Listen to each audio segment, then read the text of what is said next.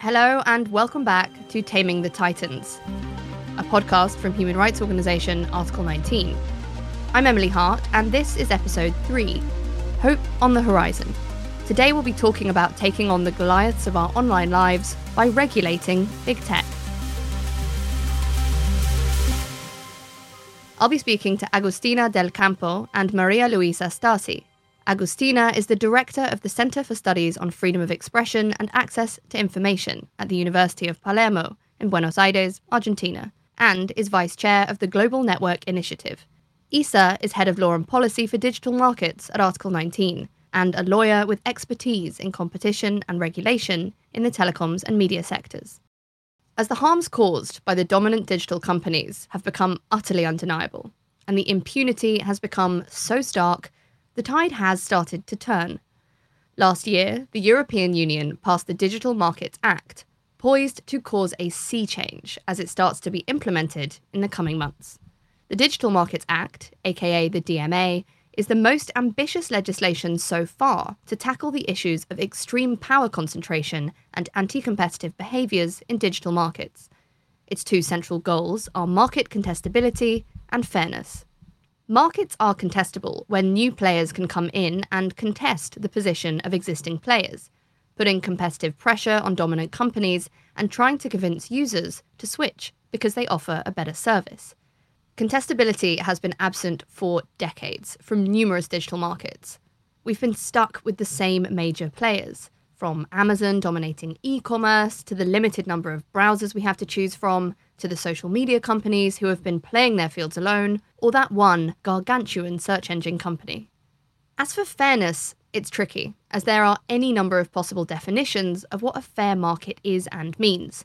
The DMA looks at both business and user, so the sort of fairness being aimed at here should include both business relationships and the relationship between a company and the end user, i.e. us.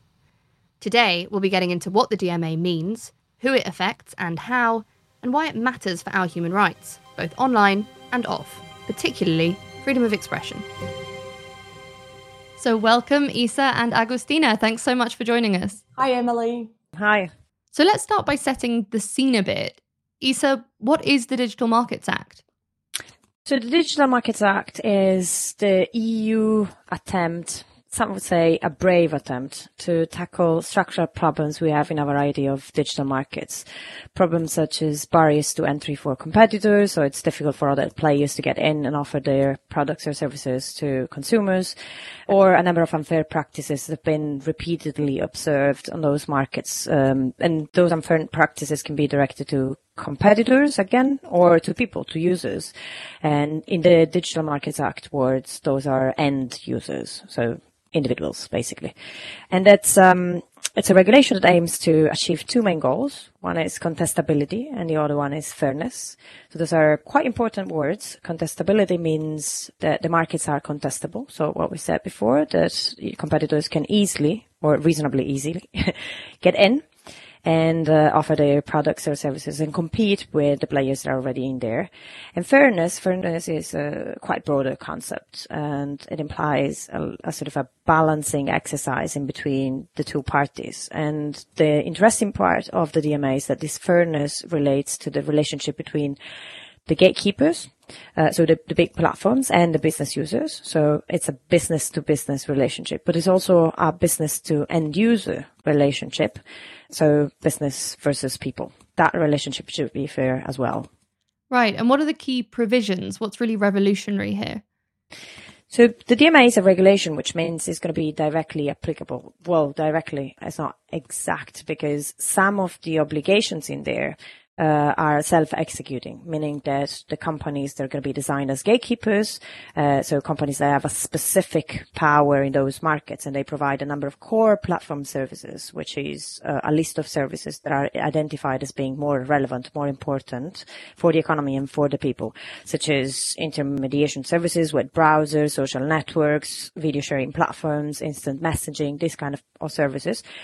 So those big players, they will need to limit, or they're obliged not to perform certain behaviors or put in place certain behaviors that would be fine otherwise for other players. And the majority of these limits and additional obligations, this is why it's called an asymmetric regulation, because it only targets certain players, not every players in the market. Those additional obligations, they basically try to make competition easier. Competition on the merits, so they're not trying to favor unreasonably any other player, but also they're trying to avoid the companies that have already a position of power.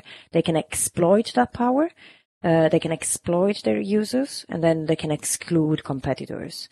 So those are the additional obligations that are in there. Some of those obligations, they sort of build on top of the GDPR, the General Data Protection Regulation that we have in Europe, and they try to limit certain practices of, for example, gathering data from a user of a specific service and then use the same data for other purposes or other services that are offered by the gatekeeper, because this is an unfair advantage that other players, they might not have if they're not the big platform. Other provisions are more about providing interoperability in between services, so that the users, they can cherry pick and say, I want this app from that app store, but I want to use that payment channel rather than this one that is provided by the app store itself. So it's a way to empower, I would say, end users, but also to create more competition. It's a long list. The common trait is that all this additional obligation, they should be able to deliver more contestability and fairness. As we said, those are the main goals, yes. So let's name names, if we can. Who are going to be these gatekeepers? Which companies are going to be subjected to this new regulation? The regulation, the DMA, provides for 3 criteria to identify these gatekeepers. They should be the platform that have a significant impact on the internal market, which means the market in between different member states, so the European Union market. Should be the platforms that are important gateways for business users to reach the end users. And they should have an entrenched and durable position of power. In practice, what we're going to look at are quantitative criteria. So those platforms that have a turnover of above 7.5 billion, market capitalization of above 7.5 billion, and 45 million active monthly end users and 10,000 business users. Wow. So we're very much talking about a few. And which few are they? We're talking about Facebook? Facebook, Meta, yes, the company. And then it's going to be Google, it's going to be Amazon. For Twitter, we're in between, because the turnover and the market capitalization might not be hit as thresholds, but there could be other ways to consider Twitter as a gatekeeper. And possibly, I would say 1 or 2 more, yes. So these are companies that affect numerous human rights online. I would say the most obvious of which is freedom of expression. So, Agustina, what does the concentration we currently suffer in those digital markets, what does it mean for free speech and those human rights? Okay, so it's a tricky question. I guess we should go back to the beginning. The internet was built, it still is built on certain assumptions and certain infrastructure that presumes decentralization. The whole thing is built for a decentralized ecosystem. And it's been regulated for a decentralized ecosystem. And you can see that deregulation in the open protocols that the internet offers, in the intermediary liability models that have been created and that Europe has and the US has and that they have exported all over the place. And these regulations are not only state regulations, but they come with the infrastructure and with the architecture of the internet. It is thought of as a decentralized platform, means of communication, forum to exercise rights. The whole idea and the hopes that we all had on the internet as a democratizing power depends on that key aspect of the architecture, which is it's decentralized. Well, with concentration comes a significant impediment to decentralization. And that concentration we can see not only on social media platforms, but we can also see them in other places of the stack. We can see them in payment mechanisms through the internet. We can see them in app stores. We can see them in device building and device design. We can see them in many, many places. With that concentration, basically come bottlenecks that we all will be dependent on for the democratizing power of the internet to actually be realized. So what we thought of as a really essential tool for freedom of expression, for freedom of assembly, for freedom of opinion, for exercising a number of different economic, social, and cultural rights, as well as political rights, can actually, as we concentrate this huge power on a number of platforms, we certainly change the basic assumptions that we had over the internet. So what we're seeing today are situations where what we want for the internet cannot be accomplished with the state of concentration that we currently have. The other major thing that I would say here is a lot of the solutions that are coming up to deal with this concentration issues can also indirectly foster concentration, which is interesting. We're talking about the DMA, but the DMA dialogues with a number of other regulations, co-regulations, and self-regulations, and it dialogues with the availability of protocols, with the technical part of the architecture of the internet. And I think it's important that we bear in mind that concentration and or decentralization is not something that is dependent upon one variable, but it touches on a number of different variables that we need to be very conscious about, because in addressing regulation or legislation, we're creating incentives, and those incentives translate to protocols and translate to self-regulation. And so why is freedom of expression and other rights dependent on concentration? Because concentration creates bottlenecks of power. And those bottlenecks of power are precisely what the internet came to resolve from the analogic world. Absolutely. I mean, that transition from the early, for example, those manifestos of the Electronic Frontier Foundation, those dreams of a horizontal, almost mycelial style network. Absolutely. That have sort of congealed, unpleasant word, but that's where we're at. They've sort of congealed into where we are today with these bottlenecks that you're talking about, which is nightmarish. But is there optimism in this legislation? I think there is. I think there's a number of issues that can be done. I'm very skeptic of one piece of trying to solve all our issues through one piece of legislation. And I think that's something that we're hearing more and more often, unfortunately. These pieces of legislation is going to save us from censorship, from disinformation, from concentration. And a lot of times those saving pieces of regulation do not really dialogue with each other. So the DSA creates standards and potential requirements for companies to comply with that will make it very hard for barriers to be lowered. Rather, there's a number of prescriptions that the DSA is adopting that will probably create new barriers to entry for new companies in a number of different industries. Does it help? I think it does, but I think we need to take it with a grain of salt. I think a lot of other measures need to come in, and we need to think besides these specific regulations that target concentration or that attempt to target concentration, and start thinking a little bit more holistically about how to decentralize, how to promote access, how to generate opportunities for innovation. So rather than prohibit things, see how we can foster the arrival of new players. Right. Isa, where do you sit on this? Well, I couldn't agree more. We need to consider this as an holistic response to very complex problems, and there is not going to be just one piece of legislation or 2 or 3 obligations that are going to change the environment. I do think the DMA is a good first step, if nothing else, because end users have been put into the picture, at least on paper.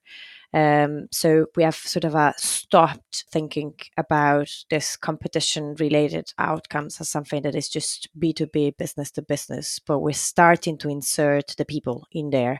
Now, there's a lot to do, a lot more to do.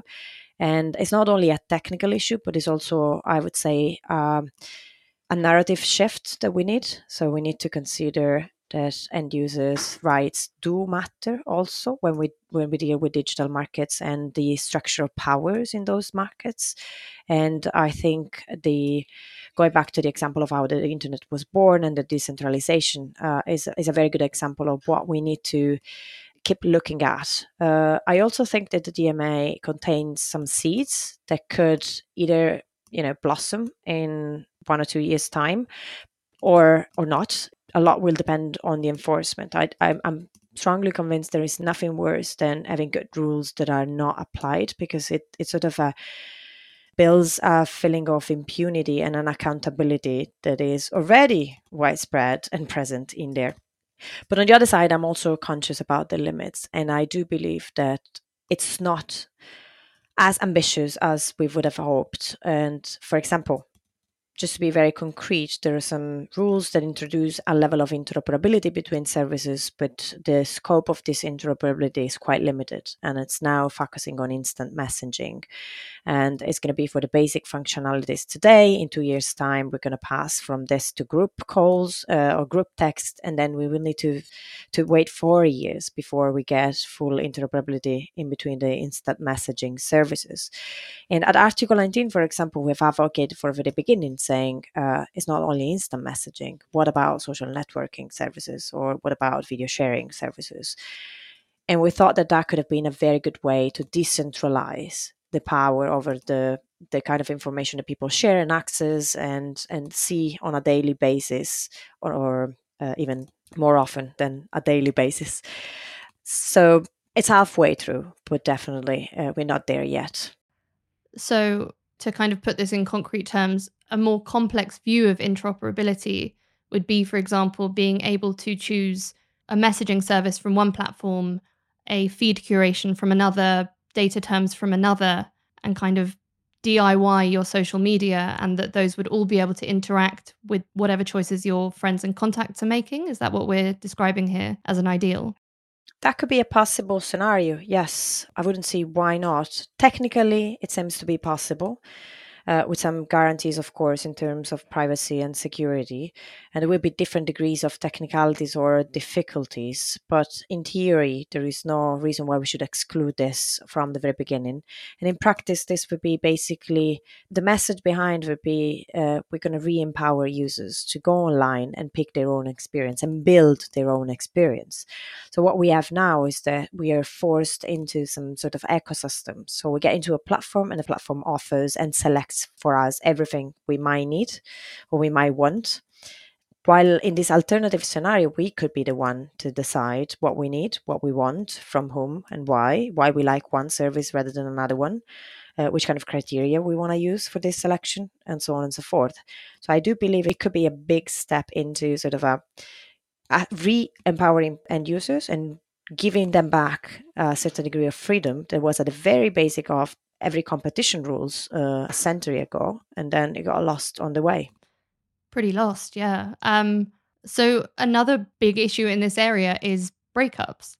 Some argue that these companies are very big and therefore should be broken into smaller parts. Breakups are envisioned in this regulation, but only really as a last resort.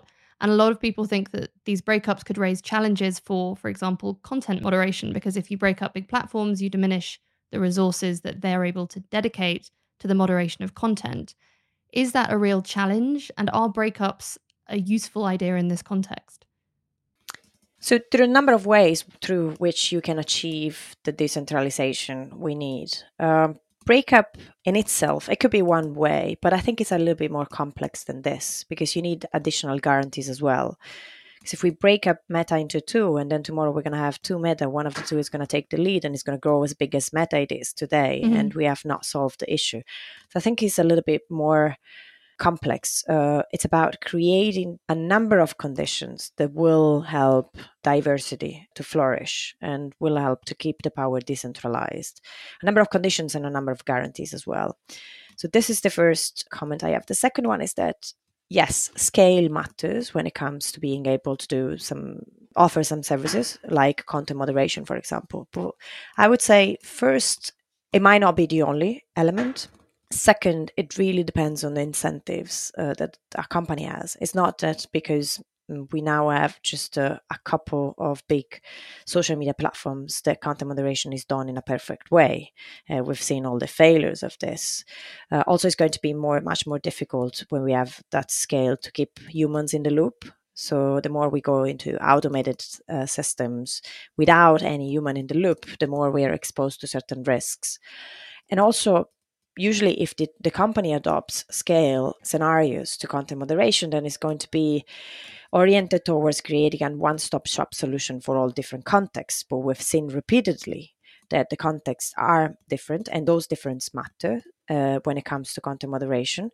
So it will be very difficult to think that just scale is going to be enough to take into account of all these differences and nuances. Maybe keeping the moderation closer to the community will be a better solution, could be a better solution. Right. So to zoom out a bit, what often happens with these EU laws and regulations is that they are just copy-pasted all over the world to jurisdictions sort of wherever. What are the likely hitches with doing that with this particular piece of legislation? So I have a couple of comments that are prior to this, but they affect the answer to this particular question. I think the conversation's still very contradictory. I was listening to Isa speak about interoperability and how we want this to work.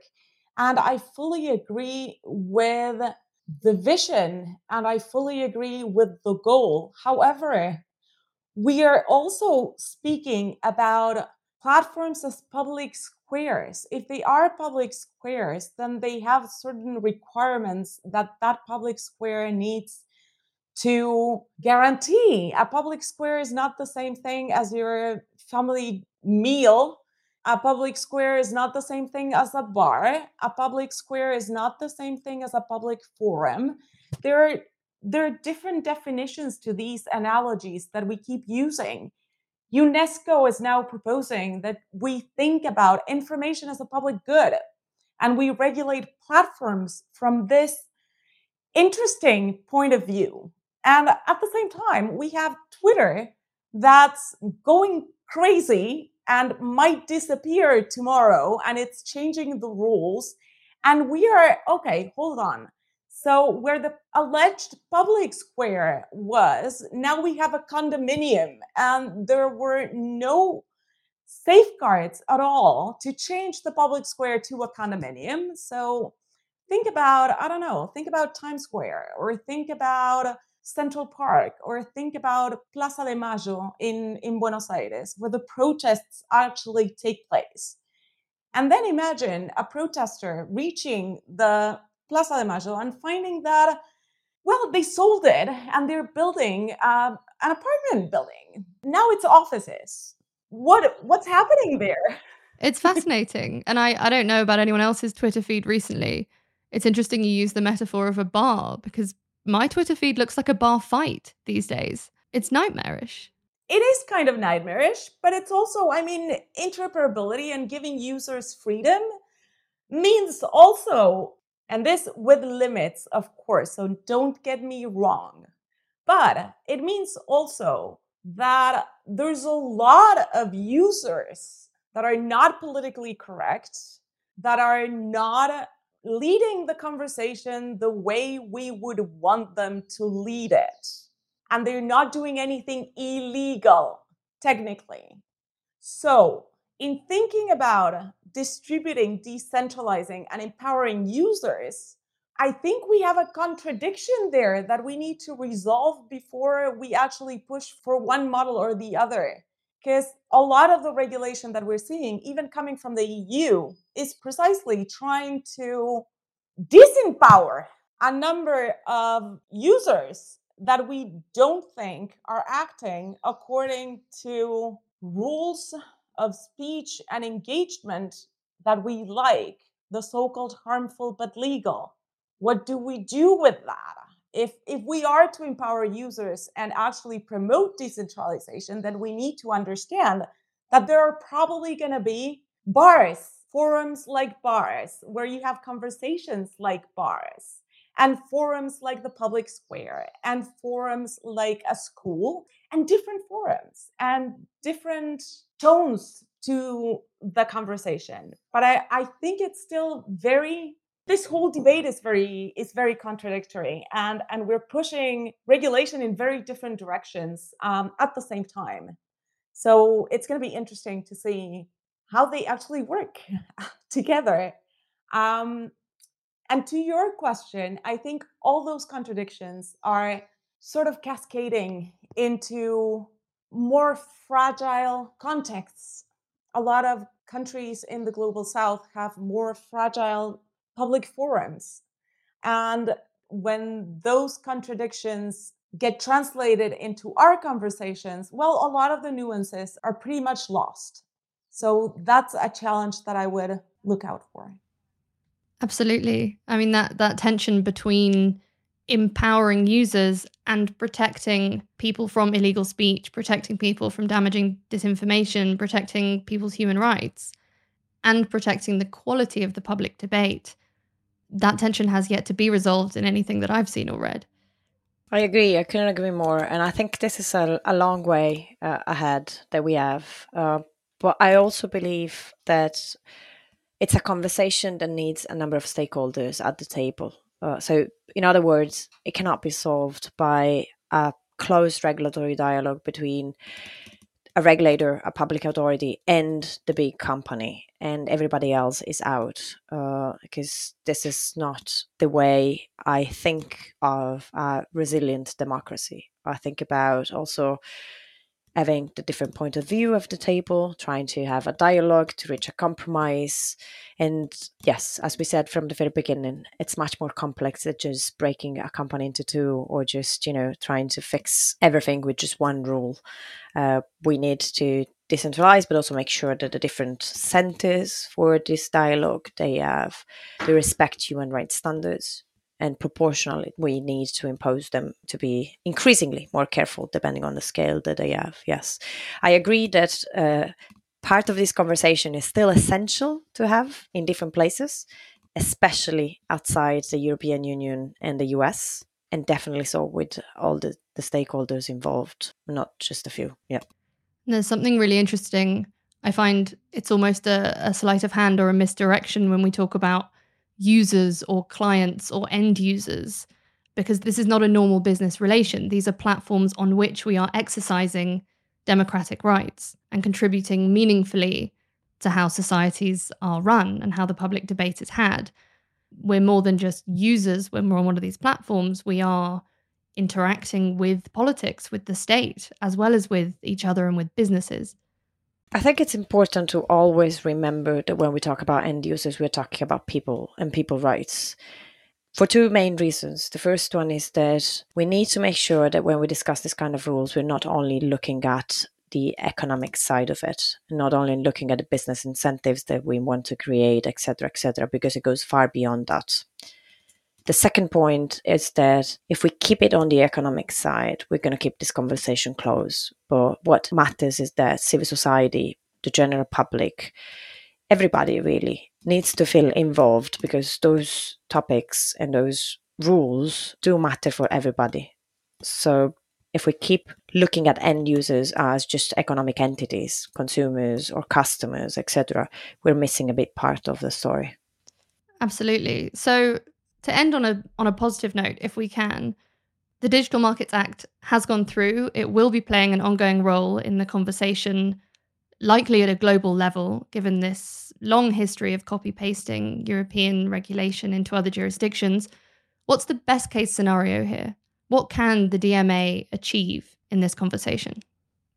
It can achieve, if properly enforced, which is something we all hope for, it can achieve that we put some limits to the existing gatekeepers and that we create slowly but constantly an environment where we regain the possession of the narrative and we start thinking again about the fact that too much power in the same hands, it doesn't really matter if they're private or public, but especially if they're private because they're less accountable in general, it is bad for human rights and we need to take this seriously.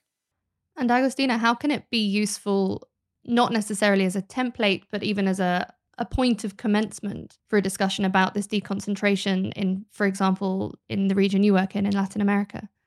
Well, I think it's definitely good that we're thinking about a concentration and trying to reach some decentralization. So I think it will have a positive effect, even if it's only placing that issue on the current global agenda. I think it when we look at concentration, we usually look to where these companies are. If you're thinking about how to deconstruct these companies and how to take a little bit of power away from them, then most of the times the means that we have thought of to do this internally were very dependent on the jurisdiction where these companies are based and where these companies actually buy stuff, meaning other companies. And we have no power over that most of the times. We do have some power over the companies that are formed here. And it's important that we don't contribute to building this mega powerful bottlenecks. But I think it's also important to try to identify means and ways where other smaller provisions that try to target concentration and foster decentralization can play a role. I think the DMA is particularly interesting to offer alternatives to think from jurisdictions that don't necessarily have the power to order separation. So, what else can we do? How can we think about this in a smaller scale? What kinds of other issues can we think of that can promote decentralization and that can, at least if not eradicate, because I don't think we are going to eradicate anything, but at least trying to level the playing field a little bit in the small things that can be done with limited jurisdiction. Absolutely. Final question, because it's something I'm quite curious about, given that you mentioned where these companies mostly operate, which is in the US. A lot of these companies are incorporated there. Is Europe the right jurisdiction to lead the way on this? Where's the USA in all of this, and what's coming out of that jurisdiction? Well, if you ask me, I think you have under-enforcement of interesting legislation that could really help in dealing with some of these issues, particularly in allowing the sale or the acquisition of more and more and more companies. If you think of Meta, if you think of Google, and the number of companies and innovation that they bought over the years, well, it would be interesting to see them start to enforce some of what they already have on the books. So I think they have a role, a very important role at the very top of the pyramid of concentration. And from a very European perspective, I would say the number of factors that I think they have culminated in the EU trying to take the lead of this. We had the e-commerce directive that was issued about 20 years ago. That was, of course, not fit for purpose anymore because everything about e-commerce or in intermediary services changed massively in the past 20 years. So that created a sort of a momentum. And there were a lot of discussions about the fact that basically every European person was using services, increasingly so services coming from the US. And nobody was shaping the rules of how those services should have been provided into the European internal market. So that was a sort of also another layer of the narrative, saying we have created for every other product and service, we're trying to create an environment that respects its standards. And we also have certain fundamental values and rights that we want to be respected. It doesn't matter where the service comes from or the product comes from. So the combination of those factors, I think it was a sort of a trigger for all these conversations. And then the European Union is a big business case for those platforms. Is basically one internal market of 500 million people. So it does matter what they decide. The rules of the game in this space do matter for a company, because it will be difficult, complex, and definitely a business cost to have one way of providing services for such a big market and completely different ways elsewhere. We could talk about these issues, I feel, for hours and hours more, but that is all we've got time for today. So I'm going to wrap up. Thank you so much, both of you, for joining us. It's been fascinating. Thank you, Emily. Thank you, Isa. Thank you. Thank you both. Thanks for joining us for this week's episode of Taming the Titans. Don't forget to tune into episode 4, Big Brother versus Big Other. We'll be delving into one of the biggest issues in tech today, surveillance capitalism, and companies' relentless and invasive mining and exploitation of our personal information. Can competition policy get its teeth around data exploitation and profiling and targeted advertising? These are practices at the very core of the profit model, and which drive some of the worst ills that the titans of tech have visited upon the world. How do we protect our right to privacy in the face of Big Other?